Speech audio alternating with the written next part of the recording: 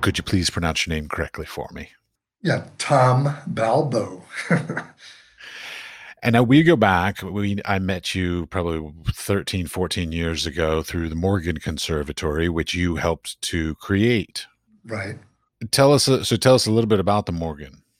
Well, the Morgan I set up and thought it was kind of organic in nature in the terms of, oh, I can do this, and had no idea about a nonprofit, what you do with a nonprofit and all that. And so I initially found a building, and I wanted it to be sort of based on what I had been part of for years, and that was a paper and book intensive, which works with all the paper making, book arts, letterpress printing, that kind of thing, and printing as well. I wanted to have that kind of thing in Cleveland under one roof and kind of give back to the community because I had a nice career of selling work through galleries through the years, so I was able to do art, full time. And the people I met through the years at this organization and at other conferences and things like that were just a great group of people that I thought, let's give back or do something. And I have a tool fetish on top of everything else. So gathering equipment and all that stuff is one of those things that at least I put that to work. So back in, I guess, '07, started writing up the IRS nonprofit status thing for a 501c3 and sort of got it off the ground. And it was my first introduction into nonprofit, other than donating artwork to nonprofits. It was my first on the other side of it, running it and seeing how it develops and runs. And then ultimately you get a board, and that board helps to guide it. And I was also, we all were volunteers at that time in the first couple of years that brought it up. And then we were able to get some funding from a large donor, Mr. Morgan. And then we started over the years, write grants and things like that. The Morgan itself is set up for me, really the intent is to push the craft and make the craft alive in the sense of, traditional and new experiences in using paper making, which I'm much more familiar with. I've also been familiar with printing and some letterpress. I've been familiar with doing some structures and books and things like that. So I wanted all that kind of to go on under one roof, and then to bring talented people in for that can both instruct, or artists in residence that can come in, and then also interns, and try and get the youth involved, the people coming up, because I'm of a certain generation that a lot of the participants in our workshops are generally in the 50 and over demographic. And thinking about this with Maggie Denk, who's still head of printmaking at the Cleveland Institute of Art, and she's been our executive director of the board almost since the inception of it. But she also wanted to try and get a place where students can come to, especially after graduating from art schools, where they can have access to equipment and minds and techniques and things like that are not readily available all that much. People come out of schools and find out, oh, I don't have a studio space anymore. I don't have access to this. And a lot of times, people end up drifting off. The potential they might have had goes away. So that was another reason, and a big reason. And it's one of the greatest things that I feel the Morgan has accomplished, is having, up to 14 to 20 interns in the course of a year that come through, all unpaid as a rule. Occasionally we get some funding, through organizations to have paid interns, but overall it's been a volunteer, and just been great to see the change in the way they come in and leave. And then also we've hired from a number of interns and a few volunteers. We've hired staff over the years from that pool, and it's worked out wonderfully. And it's always sad to see those folks go after you get used to working with them at the Morgan. And but they've gone on to grad schools. They've gone on to great positions in other places. So, So I love the Morgan so much, and I don't know if you've noticed in our previous podcasts that I've done, I've actually mentioned the Morgan a number of times to a number of oh, different really? people. Oh, great. Yeah, and I linked to you all on social media, like because the place, just the physical space is amazing. Like I don't even know how you got this insanely huge warehouse to Mhm. be. I mean, okay, how did you do that? Because you were a startup 501(c)(3) with Yeah. no background, no track record, and you got this amazingly massive, beautiful location. How did you even get that? Well, I wanted something when I first got the idea. I wanted something and looked around at buildings on the from about the Cuyahoga River east to where my studio, which is a block away from the Morgan, located somewhere in that area, and or to University Circle.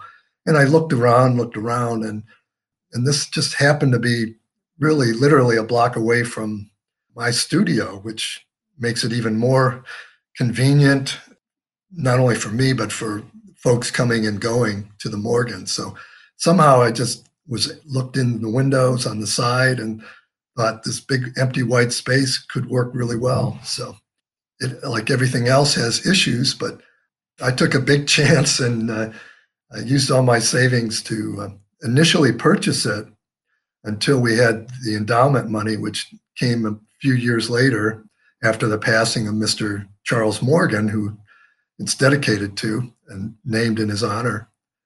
So finding it, I mean, and I went with like, I just do things both spontaneously and just don't think about it, to dwell on it, because maybe after after the first year and a half of being in that building with a few people helping to clean it up and point and paying people to do this and that and feeling like who's ever going to come to this place, it was, and it happened on in '08 in October when we had our first kind of quick open house, and it was just blew me away to have such a community come and support it. It was really a wonderful moment in my life to see that I could actually get people in that area because it's off the beaten track. It's not on a main drive. Okay, so let's just make it clear for the listeners who may have never heard of the Morgan Conservatory. So, Sure. from my knowledge, and please fill in any of my gaps. Right. So, you all have a gallery where you focus on paper, Right. product manipulative, basically paper as a medium itself, as well as things on paper. Then you have letter presses, you have paper making facilities, and then you also basically just had this huge open space, because what I remember back then is that a lot of the people were using paper as a sculptural medium, and so Right. therefore there was just lots of space to build things with paper in a more three-dimensional manner. Um, and then I was there when you planted your first mulberry tree. Okay. So that's my timeline on that. So Mhm. how has it changed or grown over the years? Well, we've added a bindery. We have an inside bindery for the book arts, which is a self-contained space. We've added a beater room, which is quiets the noise on the outside and also keeps it contained because Hollander beaters for paper making are pretty loud. We're able to do both Eastern and Western styles of paper making. So we've added a lot of equipment, such as a hanji vat, which is a traditional Korean vat, and all the tools, the molds, the decals, the sugetas, the things like that. And then speaking of the garden, it's become a great forest now of trees. It's probably a stand of small, maybe 150 to 200 trees. And we just got done this week cutting down the kozo trees, and we're steaming them and stripping them. So this is all slowly grown bigger and bigger, and we've acquired a few more lots of land around us to expand the gallery, or excuse me, the garden. And it's been a great highlight. People love to come through and they see this in this midst of the industrial buildings everywhere, you see this kind of odd oasis. So that's been added probably. I mean, you haven't seen it in a few years, so it's pretty remarkable. Art lab, it's what the space you're talking about is still functioning, and we do all kinds of things there. We do marbling, we do classes. We move this, we move that, tables. We have occasionally have our benefit functions, and so things are always tetraed around, and even a truck is brought in sometimes to house some of the tables and things like that when we have fundraising events or audiences. So it's been a big change, and we've also, just in terms of our gallery, we've expanded to do what was originally a regional juried show is now a national juried show that we put on once a year. In fact, that's up right now in the gallery. So all these things are, we've done improvements in our front end as well. We've put in a conference room and a kitchen, a real kitchen that wasn't there when you were there. So it's grown, and so has the staffing has grown. I think we're up to 7 folks, pretty much almost full time. Okay, I want to take it back a step. I mean, don't get me, and I don't mean this in any sort of negative way, but why paper? So, like your background, and then sort of even Right, the Morgan itself. So, like part of that would be, why did Mr. Morgan choose to sort of become the endowment for it as well? So, like, right. how did you find paper, and why did you find it, and then why did Mr. Morgan then come in, and why do you think it's something to sort of continue on with? Well, originally I was at graduate school, and I was a print and ceramics major in the graduate program and had a fellowship at Syracuse. There, they had the School of Forestry that had a small area. They were allowed the printmaking department to take a few grad students and start making paper. I had no clue as to what paper was about or how to make it. So from there, I took it back and actually started working both with and without a connection to bisqueware and casting off of ceramic pieces with paper, but also doing flat kind of painterly things with paper. So as I brought that back and started my own artist practice, I guess you'd say, freelancing, I went back to Cleveland and just developed more and more my paper techniques, both in sculptural as well as production levels and different fibers. And then starting to with Mr. Morgan, he just happened to be a good friend that used to go on a few trips here and there with him and a few other folks. And ultimately, he was a collector of prints primarily and some paintings. And at some point, I actually helped to become a caregiver for him to some degree because he lived across the street from where I lived in Cleveland. And before you knew it, I did more and more caregiving. And ultimately, he said, whatever you can set up or do, and I had no what I was going to do, we'll go ahead. So I thought this is a great thing to set up or try. So, and it worked, it worked out. God bless his soul and we even got him down there. He was 98 and a half years old when he passed away. But I think there's a small little film of Mr. Morgan at 97 or 96 pulling some paper, and we brought him down in his wheelchair, and he attended our first benefit and was piped in by my brother-in-law. It was just fabulous to see, the joy he had in just seeing this place. Now, currently, you also have residencies, and you offer classes, and you have open studios. I'm sort of interested in the residencies. So, like, what kind of residencies are these? Short term, long term? Do people have to be like paper makers to get it, or can people say, "Hey, I'm generally a painter, but I want to do a project in Yeah. paper"? Like, so how do people apply for this? There's no restriction on where you come from. We've had photographers, we've had painters, printers, printmakers, we've had just, people doing film with paper and that kind of stuff. So the program's gotten more involved, and it's another one of the programs I'm most fond of because I also myself get to work with a lot of different people artistically. So that really, enhances my dedication to this as well. And we also have interns that will periodically work with the residents as they're there. The time limits is generally no more than 2 to 3 months. Most of them are 2 weeks residencies. And we were able to get some funding from the Wingate Foundation to help defray some of their costs. So that has really helped as well.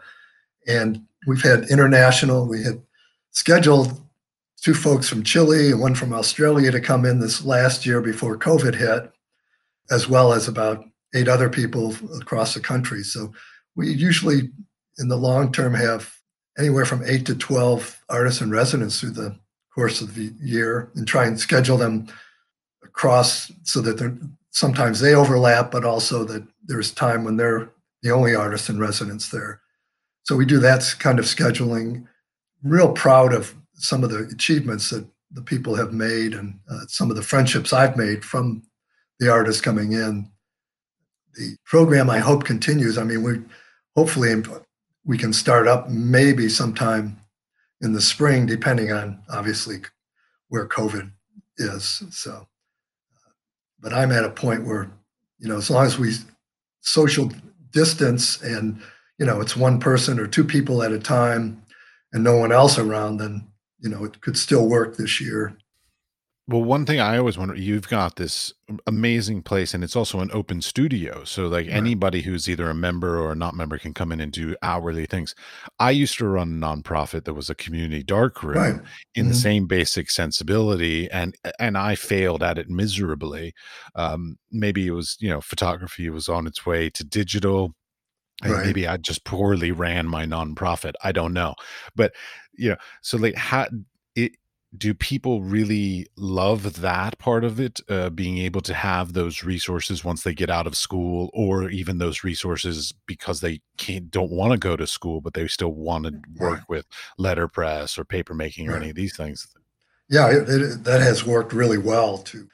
And actually, I'd love to have even more people utilize the studios, but we have open studios in all areas of the paper studio, the book bindery studio, and the printmaking studio.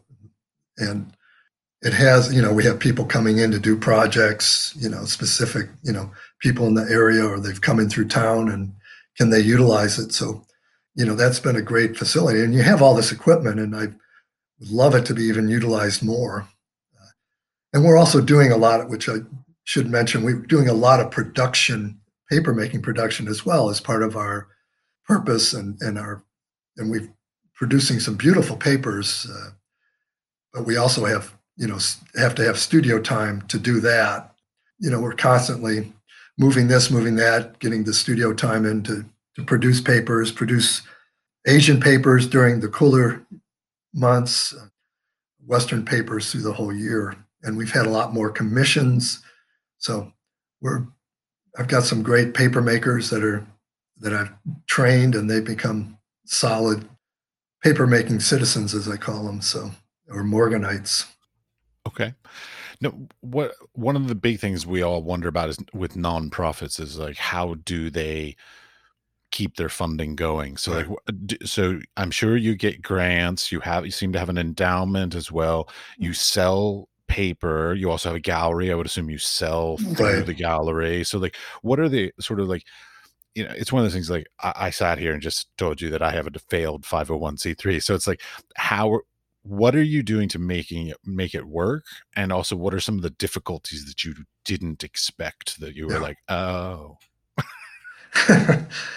Yeah. I mean, it progresses, and from a all volunteer staff at one point to a few volunteers to people putting in time, and then slowly you're starting to pay more people.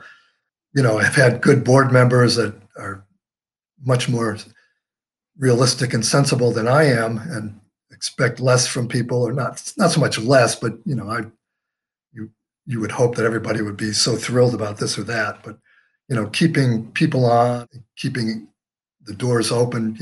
We ultimately got to a point maybe 5 years ago of hiring someone for development, just as a development person to, because writing grants is not an easy thing, and it's a language that only a few people can really focus on. Most folks that come through our doors aren't grant writers, and nor should it be expected. So that's been a big challenge, but we've managed, and we're getting more and more. And I think the more you seem to get grants, because we just got an NEA grant for 2 artists last year, so that was a big milestone for us. But it's also, you also go through more and more policies, more and more procedures, more and more meetings and staff meetings and board meetings and trials, tribulations. So it's very exhausting in a lot of ways. I mean, I'm at it now, I think, going on since the middle of '06, kind of getting the conception to now. So I'm at it 15 so years, and it's like, whoa, why did I do this? It's I could have just been in my little studio, doing my artwork, and so there are times when you're just so warmed and wonder, and people love coming in the place, and there are other times you're just like, oh my god, so much work. And Oh, I remember the one big one that I sort of maybe didn't think of in advance was, like, OSHA and safety regulations and all that. Because when I was in school, the school did all that, I didn't even pay attention to it, and, yeah, when I was in my own studio, it was irrelevant, but as soon as you start engaging with the public, right. there are so many rules and regulations that you have Oh, I no idea. know. Yeah, those things are they're not insurmountable, but they do happen a lot. So And they're expensive to either A, install or B, maintain because, like, right, not only do you have to put it there, but you have to keep it functional as well. right. When I look at some of the Hollander, the beaters themselves, they're they're old world. They're not the new beaters that have all the safety features on them. But we've worked it, and we have policies, or things that keep people safe as much as possible. And now with COVID, you're even doing more of that, and you wonder, oh my God, is it worth it? Is it worth all the staff time to disinfect, to do this and that, or can you afford it? Can you afford the hours that go into that? And I don't know how anybody's doing it out there, but they're doing it.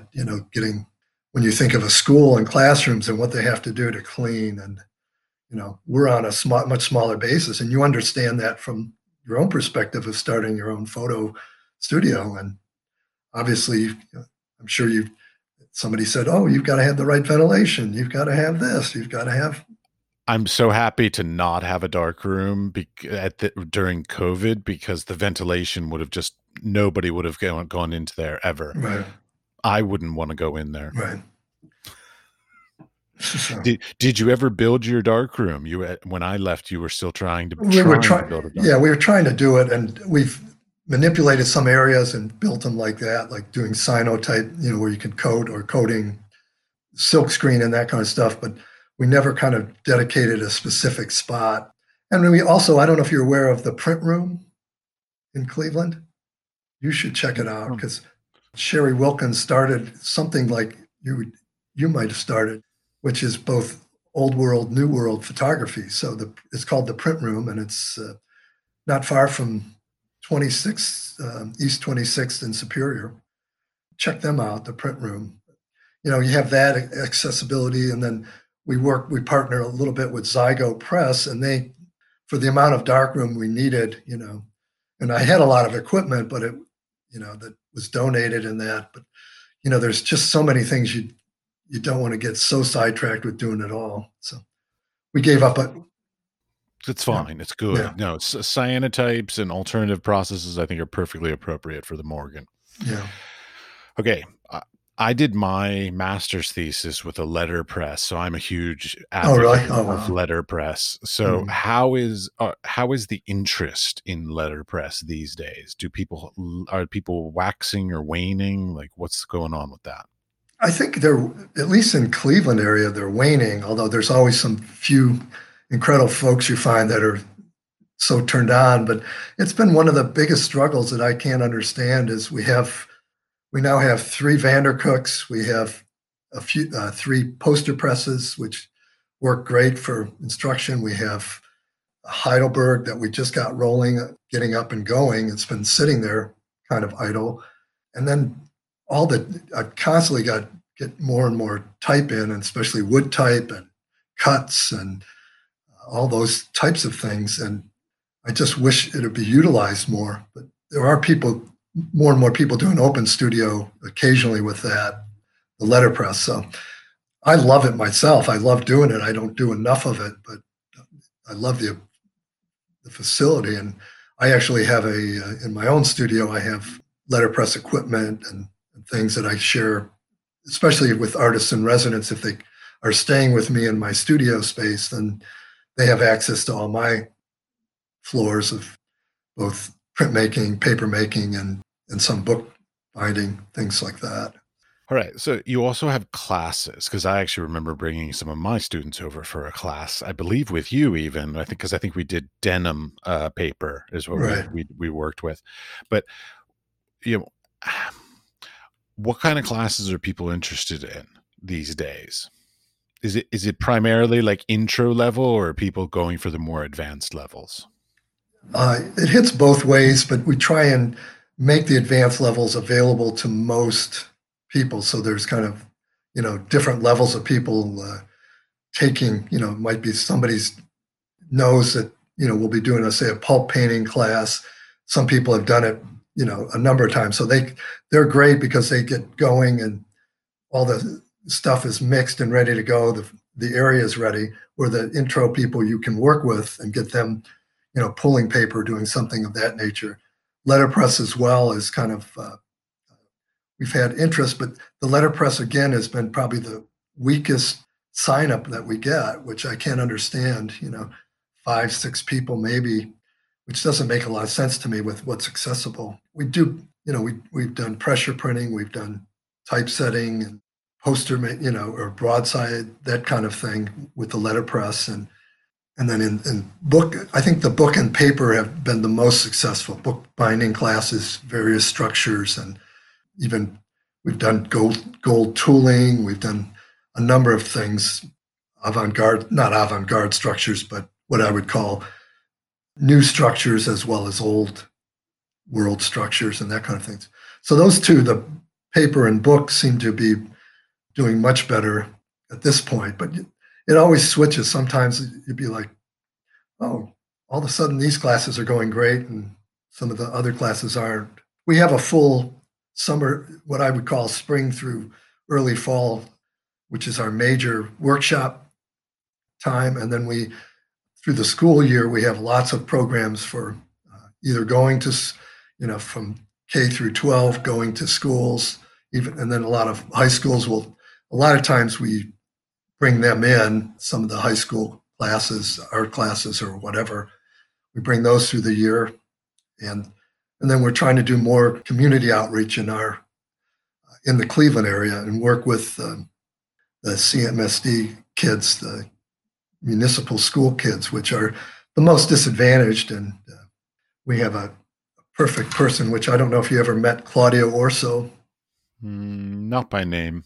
No, a fabulous outreach person in the hood, as I say, because he just gets it, and he works with all kinds of kids, and was just an artist in residence as well. But he does a lot of woodblock, but he loves to take paper to the kids. He loves to take printmaking to the kids, and he's a great resource for us.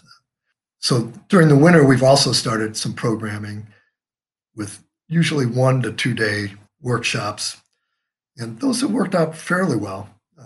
But there are also other months that we don't do any scheduled stuff, or we do a pop-up if it's possible. Somebody says, I've got 12 marblers. Let's bring in somebody to teach the marbling class, that kind of thing. So, Well, okay, let's flip that around a little bit. So let's say I'm a person listening to this podcast and I either would like to work with paper or I am a paper maker and I want to offer classes, but I don't have my own place. Can they call you or contact you and sort of arrange to do workshops with you or classes through at your facility? yeah, that happens quite a bit. Generally, there is some kind of structure. They're in schools of some nature or organizations that can bring in, or even garden groups have come in, that kind of thing, all over the board to work with paper and get a connection maybe between what's grown and what's coming into the paper studio, that kind of thing. We welcome it, and we work with decent amount of pricing so that we can make it affordable, but also, the Morgan can basically pay their staff, pay for the facility use. Because that's the other thing is we have an abundance of great equipment at the Morgan, and it's not cheap, and it's not cheap to operate and run and repair and that, but it's also a lot of stuff you can't regular artist individual. One doesn't have the space, and two probably the money to just have your own paper studio and your own like a letterpress studio. From working with letterpress, the weight, the equipment's not light, and and it's bulky. You can't put it on the 2nd floor or 3rd floor of any building, it has to be Right, on a concrete slab for sure. right. Like I said before, with being involved with the mechanical parts of it, and I love the technical parts of machines and tools and the way they operate, as well as going to the other extreme of, wow, I can utilize this for doing art. This machine to that machine to this tool to that tool, and then boom, I can either do production paper making, or I can do some really painterly pieces, or I can make some sculpture from this fiber, or from make a book from letterpress and binding structures, and make the paper, make the whole. Okay, well, I've got a question about that, which is so I remember when I was there, I bought some paper that you all made some I think what you're calling your production papers Right, that are available for people to purchase. sure, I would imagine that that's very difficult to sell. Like, specifically, I'm thinking sell online because, like, every single sheet is so unique that, yeah, like, I remember going through a stack of, like, 10 sheets and being like, "This one is beautiful, but I don't right, like the other 9," kinda thing. right. So, like, have you been able to find some way to try and make it easier for that to happen? I'm always of the same opinion that I'd rather touch it and see it and feel it, but we've just redone our online store, and we're getting more and more people that have seen our, and it's usually people that have seen the paper somewhere and trust it, and then we send samples out. But our online store has just been revamped, and I think it's helping with sales, especially in these times, and it also reaches a larger audience. And then when I've attended conferences, I'll take a variety of papers and sell in their kind of vendors area, book people, print people, and those have worked out really well. And we've had a lot of commissions from, especially letterpress and book artists across the country and outside the country for specific runs of paper. And you're selling 60 to 500 sheets at a time, which is great. And we've gotten I think our production levels are, we're getting a similar weight down pretty well. Similar, say you ordered a red paper with an abaca with a translucency, we're pretty consistent and more consistent with that product as well.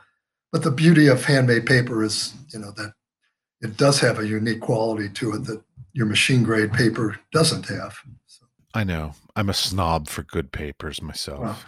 well, anybody I think involved in printmaking, and I came out, of the printmaking world, and so when I was able to make paper, all kinds of paper and print on it, when I get going in a print, I have hundreds of sheets of paper to select from and just can pull and just, where before when I was in school, oh, this paper's, $4 or $5. And that was back in the 80s, you're like in the 70s, you're like, whoa, I got to be very cautious about using that paper.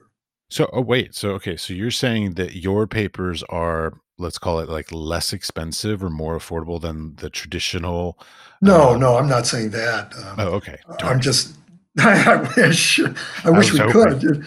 No, in fact, they're probably a little more expensive than like buying a Swarthmore or, somebody's papers, but, they have obviously, especially our Asian papers, when you consider the time that goes into growing the kozo, our steaming, our stripping, our then cooking, then beating, then picking the specks out if you want a clean paper. It's not but what I'm saying is just in my own mind as an early printmaker and buying, you knew that good paper was not cheap even then. And for my own personal use, it's like, wow, that's the one benefit. I have a lot of free paper myself because I make it, I can, not free, but I have the facility myself to make my own stuff, and the Morgan, can utilize that.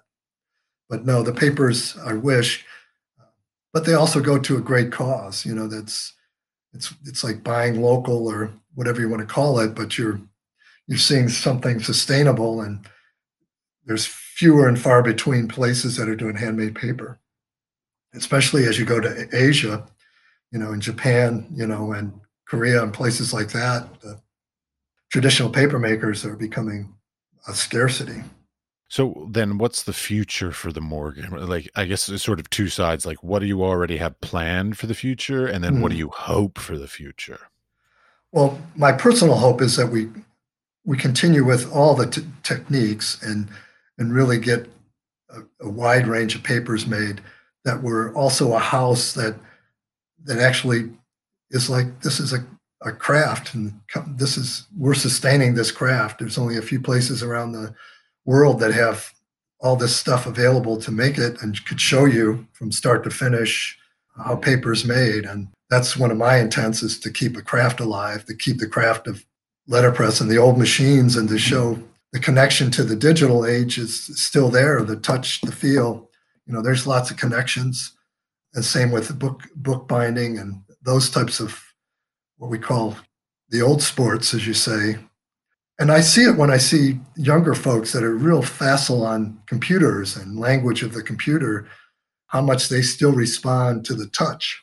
And I think we're in this day and age of COVID, we're seeing that a lot because everyone's been Zooming and Google Chroming and doing all that stuff, that to the point where you're like, God, I want to just go out and talk to somebody and do something physical. So I'm hoping that that's what the Morgan continues to be, and I'm sure it'll change in iterations and things like that.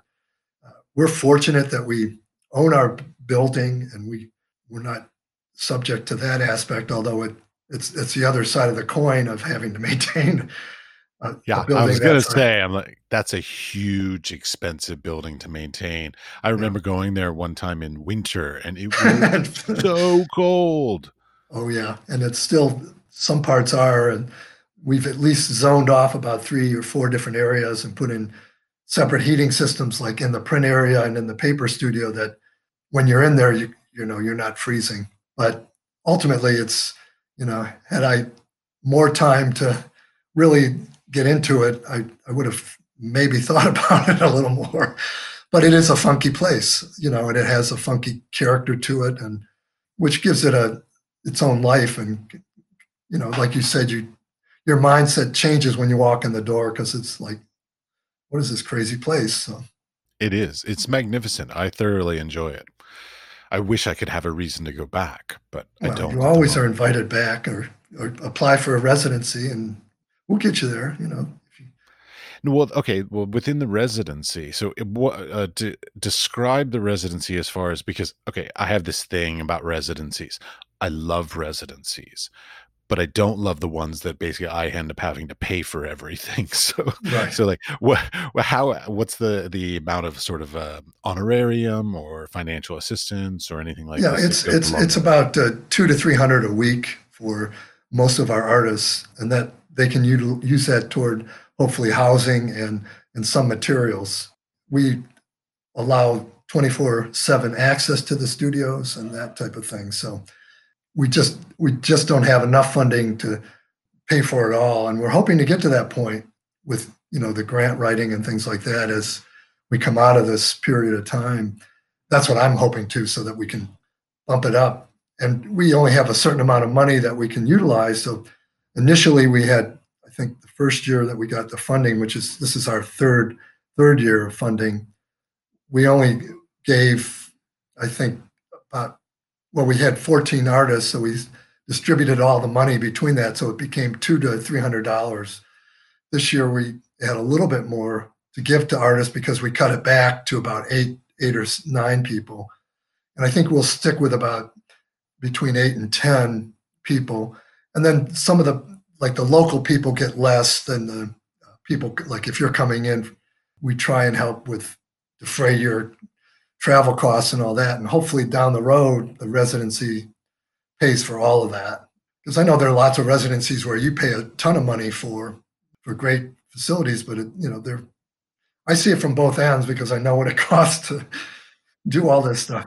I've seen residencies where you pay a bunch of money and all you get is an apartment, but no actual resources. You're just in a place around other people, and that's all. So Uh, the residency, premise is amazing. I mean, right, giving artists time and space right, and opportunities and resources is fabulous. But sometimes like there is that balance that you don't want it to cost you money to go do this right. also. Oh, sure. No, and we're well aware of that, and we well aware trying to keep the demographic as well when we jury because I think we have roughly anywhere from 30 to 40 people applying for the residencies each year, and That's all. yeah, to review. So we're reviewing all that to knock it down, and there are some great proposals, but some of the proposals were like, "Well, we can't do that, and we can't afford to pay you for 20 weeks to come in and And do we're not gold leafing and all right. this kind of Yeah, yeah, expensive stuff. Yeah, yeah. yeah. So those are you know, any place has to do that. You have to jury in people, and for me, I've had some great times working with artists. For me, I can take my skill sets and work with them and their skill sets, and come up with some creative, really wonderful projects. Okay, grant writing and grants in general. I love them. They're amazing. All right, But they can be so difficult to understand, write, and then one of the things that a lot of people don't understand is like, you put all this time and effort into writing a grant, and then, A, you either get it or you don't, but don't then yeah, but then even after that, if you do get it, there's exponentially more work in the reporting and the right, meeting the criteria and, culminating all the spreadsheets of right, prices and yeah, costs and all this kind of stuff. I mean, it's sometimes they're not worth the amount of work that you put into them because you end up paying a full-time staff person to basically do all that work. So sometimes they can be quite ridiculous. So like when you're looking for grants, because like I'm thinking like you're a pretty well established organization at this point, like how do you choose where to even apply for? And then like what kind of grants do you seek? we have two great funders, the Gund and actually three in Cleveland, the Cuyahoga Arts Council, Gund, and the Cleveland Foundation have been main contributors to our general operating as well as special projects. And the more you kind of work with them, the more they're kind of come in and they advise you. So it takes some of the stress off of that, or that, if you apply for this, you're not confident, but you're pretty sure that, they want you to succeed as well. And it puts both of us in the right light. But it's a major, I agree that, and the more and more it's reporting, the tracking, you have as much or more on the back end of a grant than you do on writing the grant. And And writing the grant is not easy either. no, There's so many. The other yeah, thing that I've noticed a lot with grants is I feel like they're getting more finite. Like right, in the old days, it was like, we just want to support you. right, Done. Now it's we want to support you if you're doing something ecological right, or environmentally this or like the criteria for them are becoming right, much more difficult to meet. right. And it is a sign of the times. And I don't know if it's because the IRS and everybody else has gotten more and more, or I mean, it's part of our statistics are kind of whatever they call those things that the great tech companies use to figure out what you're doing and all that. Yeah, I mean, it's return on investment kind of stuff, Right. and Yeah, yeah, it's just crazy. And all that is trickled down to, the grant people wanting more and more.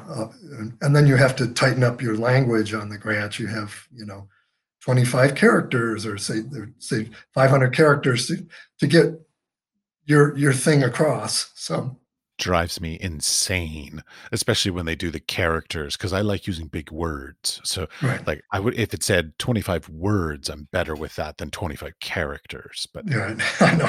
I think that's what they usually.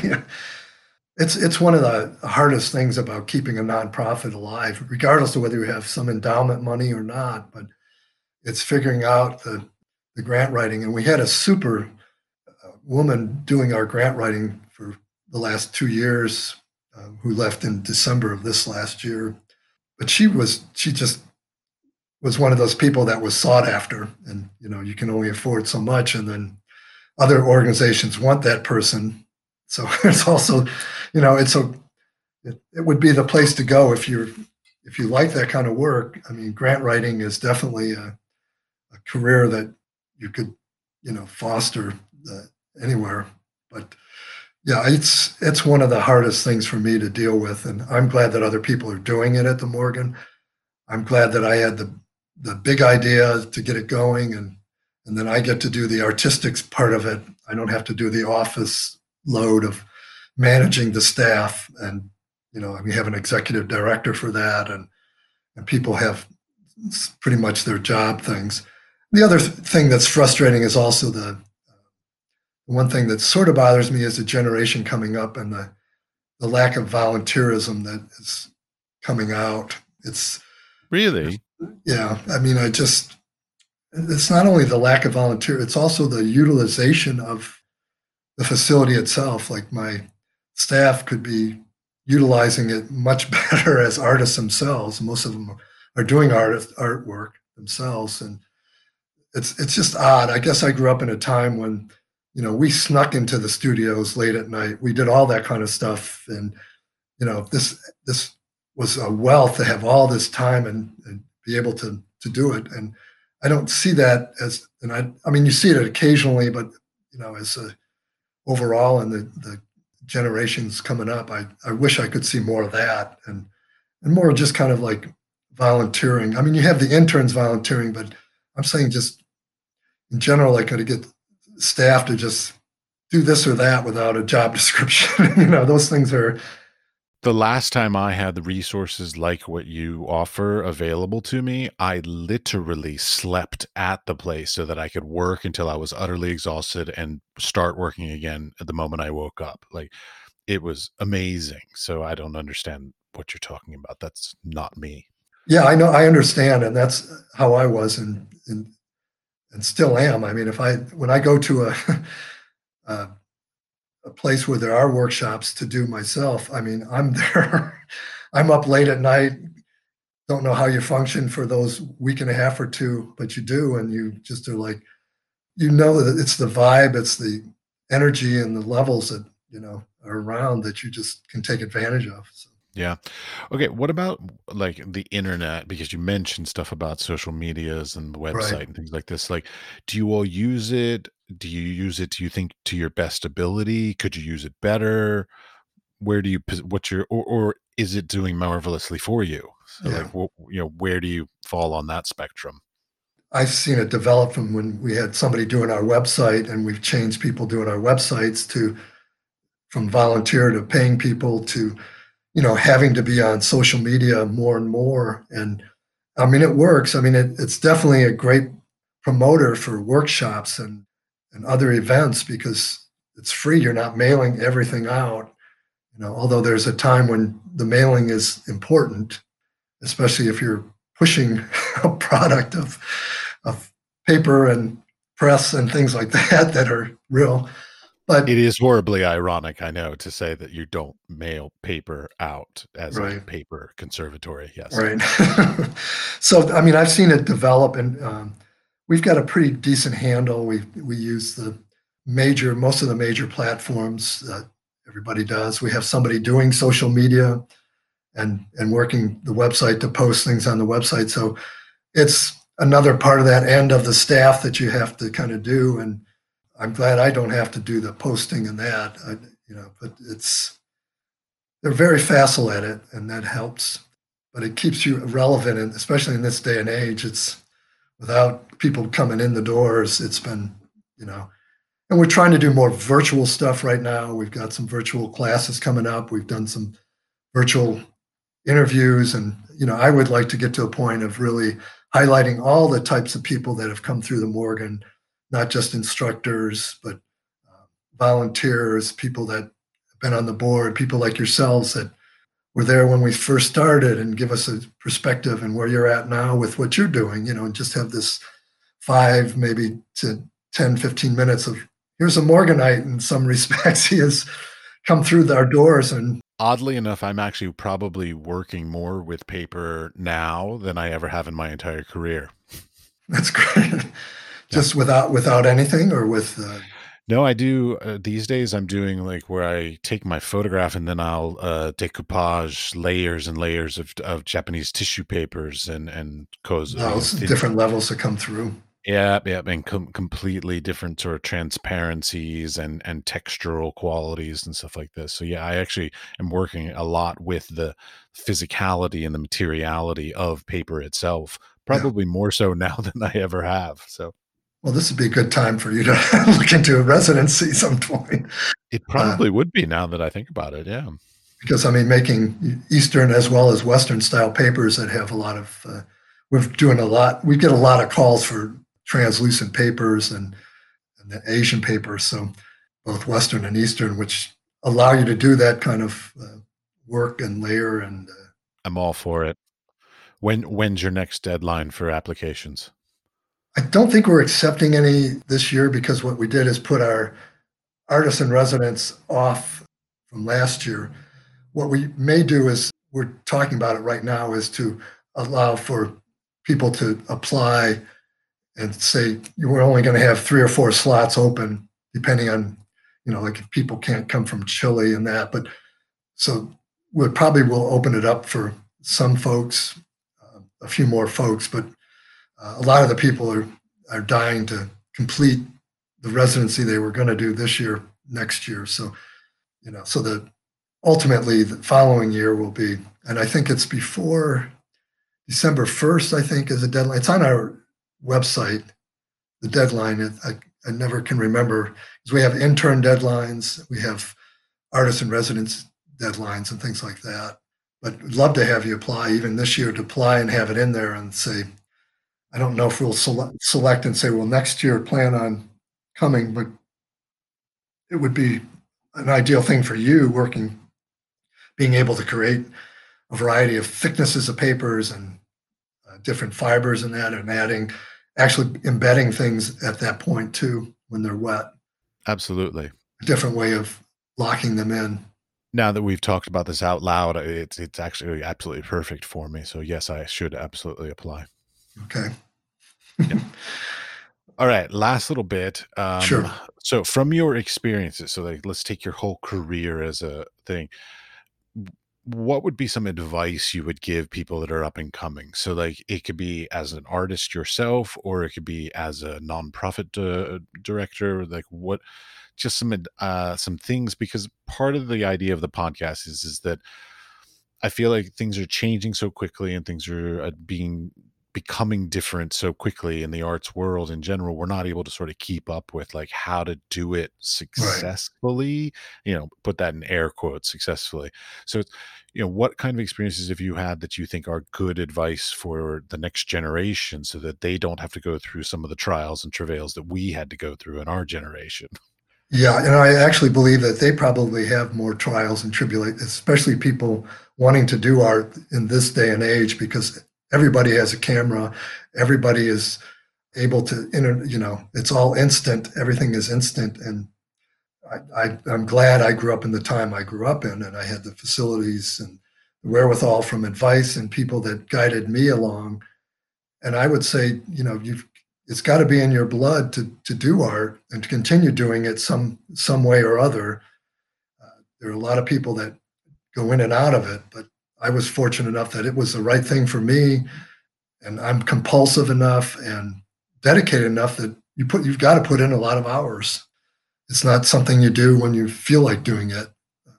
There's lots of times you don't want to do it, or the only way to work through bad times when you like don't have ideas is to do something and work through it or think through it somehow, or play around with some other technique or do something to motivate. So just would advise folks to take advantage as much as possible of whatever facilities they're using in art schools or places like the Morgan, and take advantage of that utilize it, dedicate, a real work ethic to it, and utilize it in respect to your creative side, to push. I would definitely dissuade anybody from starting a nonprofit. It's a lot of work. Me too.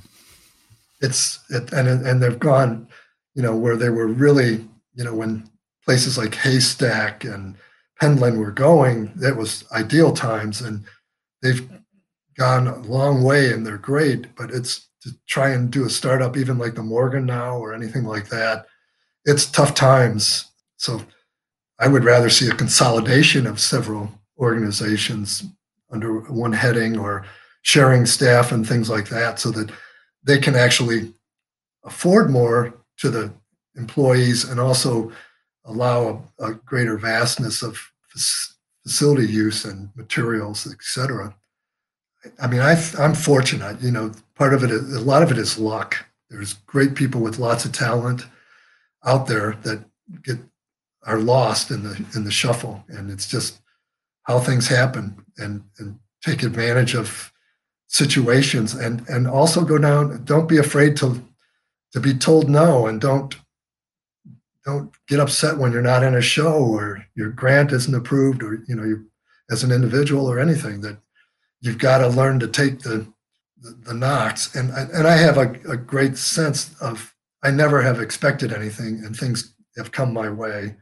So I live with, it's kind of no expectations. And then if something happens, you're thrilled about it, but you don't divest all that energy into something and say, oh God, I can't go on anymore because I didn't get this or get that.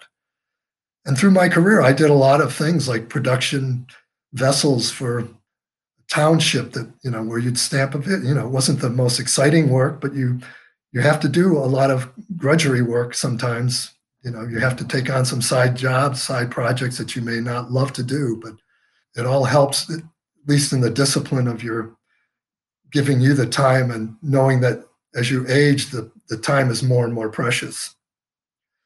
And then the last thing I would say, don't collect things. Because no, I'm teasing, because I have about a 30,000 square foot studio filled to the brim with equipment and art and oddball things that, Is that just your personal studio, or is that the Morgan? no, that's my personal studio. So, That is huge. I have several floors, but I also have, I think I have 5 floors, 4 of which I have living quarters, and I put people up on all those floors. So just a block away from the Morgan. So that's a bit to maintain, and I'm finding it, the best thing about COVID is that I've been able to utilize it a little more, than just having it. But I also utilize the Morgan myself and do some artwork there, which has been great.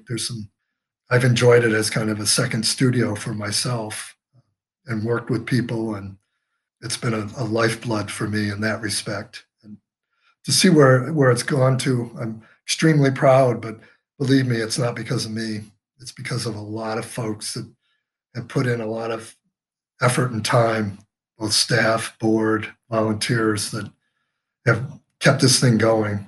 I always get the credit for it, and it's not something I deserve the credit for. I had the stupid idea of doing it, and everyone else is sort of, let's help, let's make it a dream, and it's become, a wonderful thing. I hope it lasts. At this point, we've kept our endowment almost at where we started with, and we've been able to improve the building, and it comes with a lot of costs. And we've been able to get staff. We've been able to get a little bit of hospitalization for staff.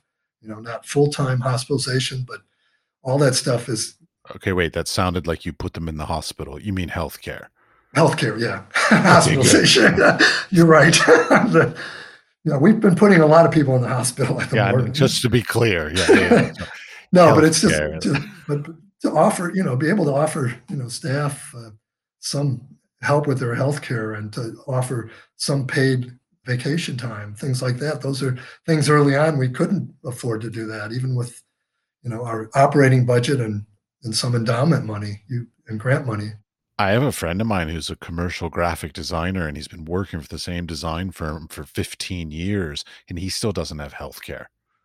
Yeah, so those are things I would love to improve on. It'd be nice, obviously, to raise salaries as you can, but we're at a point of looking at, whoa, our budget, our money coming in from workshops, from even being able to throw events is trickled, so and it will take another year to probably get back to anything normal, regardless of who's out there. I don't know where we're all heading with nonprofits. That's why I feel consolidation may be the next step. It's just another blow to visual artists, but it's a real blow to obviously performing artists. I mean, it's a killer. Oh, yes, certainly. My heart goes out to everybody, especially in the performing arts, that are dealing with this, and obviously people that have restaurants and where you need a lot of people to survive. Yeah, we can pivot a little easier as visual artists. Not a lot easier, but a little No, easier for sure. right. All right. Well, thank you very much for your time. Well, Matt, it's been a pleasure, and I look for your application soon. So